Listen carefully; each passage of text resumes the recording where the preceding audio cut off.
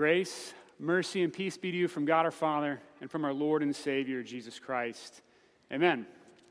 The text that's the basis for our sermon this morning is the epistle reading from Romans chapter 13 that Pastor Thomas read just a few moments ago. So this past Friday, September 8th, a new song dropped. The Lutheran hip-hop artist Flame dropped the single 1525. The lyrics of this song help to teach about the Peasants' Revolt and about Anabaptists as well. And when I knew that Romans 13 was going to be the epistle reading for today, I just couldn't help but to preach on this text. And so if you're not familiar with the Peasants' Revolt, let me give you a little bit of background. At this point in history, in 1525, the Reformation is in full swing. Luther is feverishly writing. He's defending those writings, and many of those are what today you and I would call bestsellers. All this with the help of a guy named Gutenberg and his printing press. One of the writings that Luther published was called On Christian Freedom. We might be familiar with some quotes from this work, maybe even this one right here. The Christian individual is a completely free Lord of all, subject to none. Luther here was highlighting the beauty of the gospel in Christ Jesus. That because of his sacrifice for us on the cross, we have been freed from sin and death and the devil. That we do indeed walk around as free people of God, living in the sure and certain hope of the resurrection and looking forward to a beautiful eternity in his presence. The people of Luther's day, they were familiar with this work too. And for centuries, the peasant class had borne the weight of society, all of its burdens on their shoulders. The nobles had passed arbitrary laws. They would change them without warning to keep the peasants down and where they were. If you think that working two jobs is something new in the course of history, it's certainly not. To say that the peasants were unhappy is actually kind of an understatement. And to be fair, when they published their list of 12 demands, they had legitimate grievances. And early on, Luther even endorsed their cause as he charged the noble classes to deal fairly with the peasants, to treat them fairly. But the peasants ended up taking things into their own hands. In this work on Christian freedom, they found fuel for the fire inside of them. They felt now that Christian freedom meant being subject to no authority on earth. And they saw in the gospel the freedom to rise up. And so taking up arms, they captured and looted castles and noblemen's houses all throughout Germany, as well as regions of France and northern Italy. Luther vehemently condemned their actions, but their numbers continued to grow until they were nearly 300,000 strong. It was actually the largest revolt in Europe until the French Revolution came on a few hundred years later.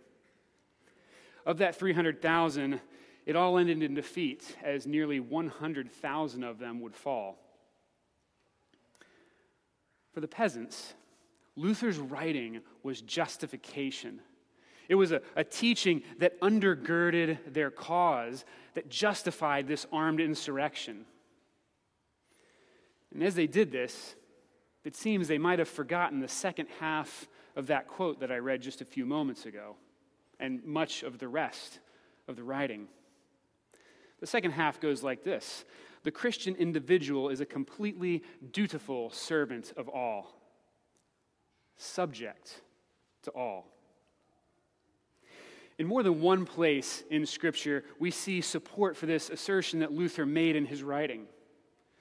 Though the peasants miss this whole picture, our epistle for today, Romans chapter 13, highlights God's desire for his people living in this world on this side of his return.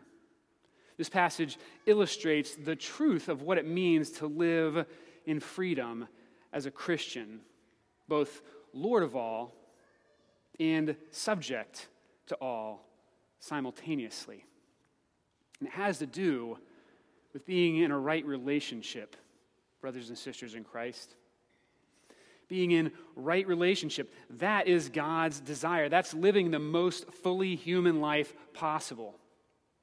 In Christ Jesus, his blood, all sin was atoned for. In baptism, you were claimed as his forgiven child, and the relationship that you have with him is made right by his sacrifice, solely on his account. But that also includes a right relationship with your neighbor, too. Loving and serving God by loving and serving your neighbor, by submitting to those authorities that God has put in place, even when we'd rather not obey those authorities that are in place. Essentially all boiling down to following that first commandment. And that's it. When we look at God's word and when we unpack his desire for our lives, that's it. So what are the specifics here in Romans chapter 13 that God is saying about his desire for our relationships in the world to authorities? Well, God's intent in this creation is that we live peaceably as possible. And to facilitate that, God set up structures, if you will. He's placed governments in authority. And when I teach about this in confirmation or in Bible study, we talk about the doctrine of the two kingdoms, or the doctrine of the two realms, if you will. The earthly kingdom being that kingdom or realm of the left. And that realm, that kingdom, is here to bear the sword. In other words, to bring about justice in the land. That's the institution of government. It doesn't belong to a specific person. There's not a mayor or a governor or a president or a king or queen somewhere. It's actually the office. And the end of that office, in God's eye, is to enact and enforce laws that are just, laws that promote peace. That's it. That's the kingdom of the left. The church's job, then, brothers and sisters in Christ, is the proclamation of the gospel. That's it. The church exists in both the kingdom of the left and the kingdom of the right, or the spiritual kingdom, as we'll call the kingdom of the right. But the church brings the law and the gospel to the people. It reminds them of the grace, the mercy, the forgiveness that we have in Christ. The church proclaims the word of God and rightly administers his sacraments. At the same time, the church exists in both the left-hand kingdom and the right-hand kingdom. We have real property.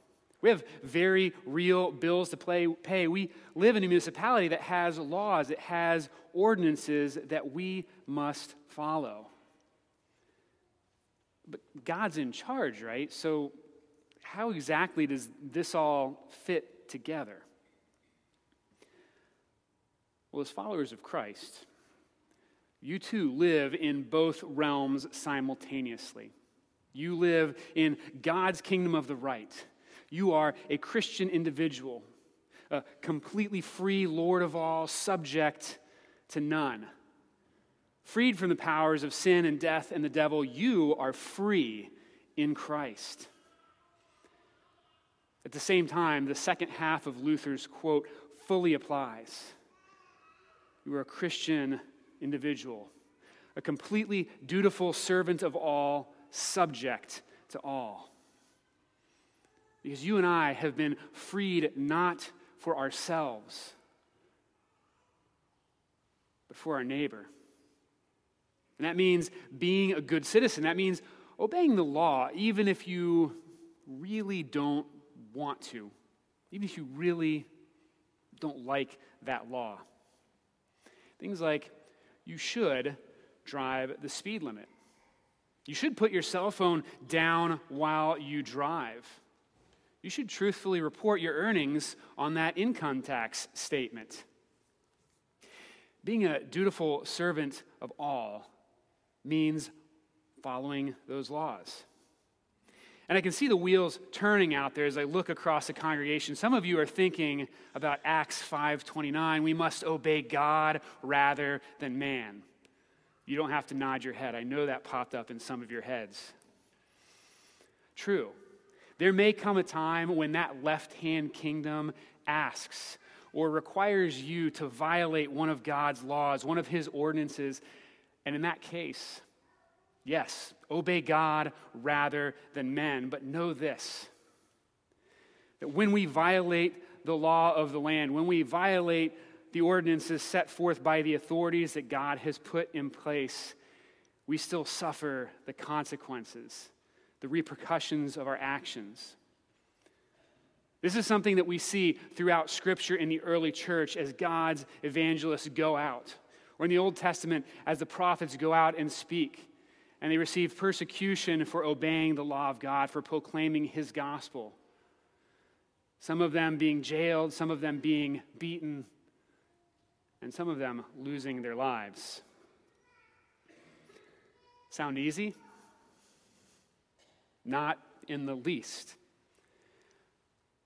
But brothers and sisters in Christ, you should rejoice in this. Because you and I live in the sure and certain hope of the resurrection. We are heirs to the greatest promise ever given. And we live in a place that no matter how good it seems at any moment is going to pale in comparison to what is coming in the age to come. And so as we live our lives, we do so steeped in this promise. And we live our lives joyfully. We can live serving, knowing that God's kingdom, it extends even over the kingdom of the left. It is all his. And so when that speed limit's a little bit slower than you think it should be, we can take our foot off the gas pedal. When that new law is enacted that says cell phone use and driving aren't compatible, we can put it down. Spoiler alert, they're not. I mean, plus there is a little comfort in not being pulled over on the way home from church, right? When there's that person, we can show respect to them. Even if we don't think that they deserve the respect, we can still show it to them. As his people, we are a living testimony to his goodness. Freed by him, it is our Christian duty, brothers and sisters in Christ, to live as dutiful servants of all, as good citizens, whether we feel like it or not. God's desire for our lives is that we live the most fully human life possible, which unequivocally puts him first.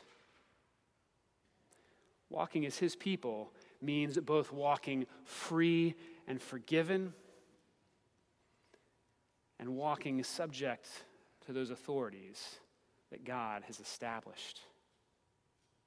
Amen.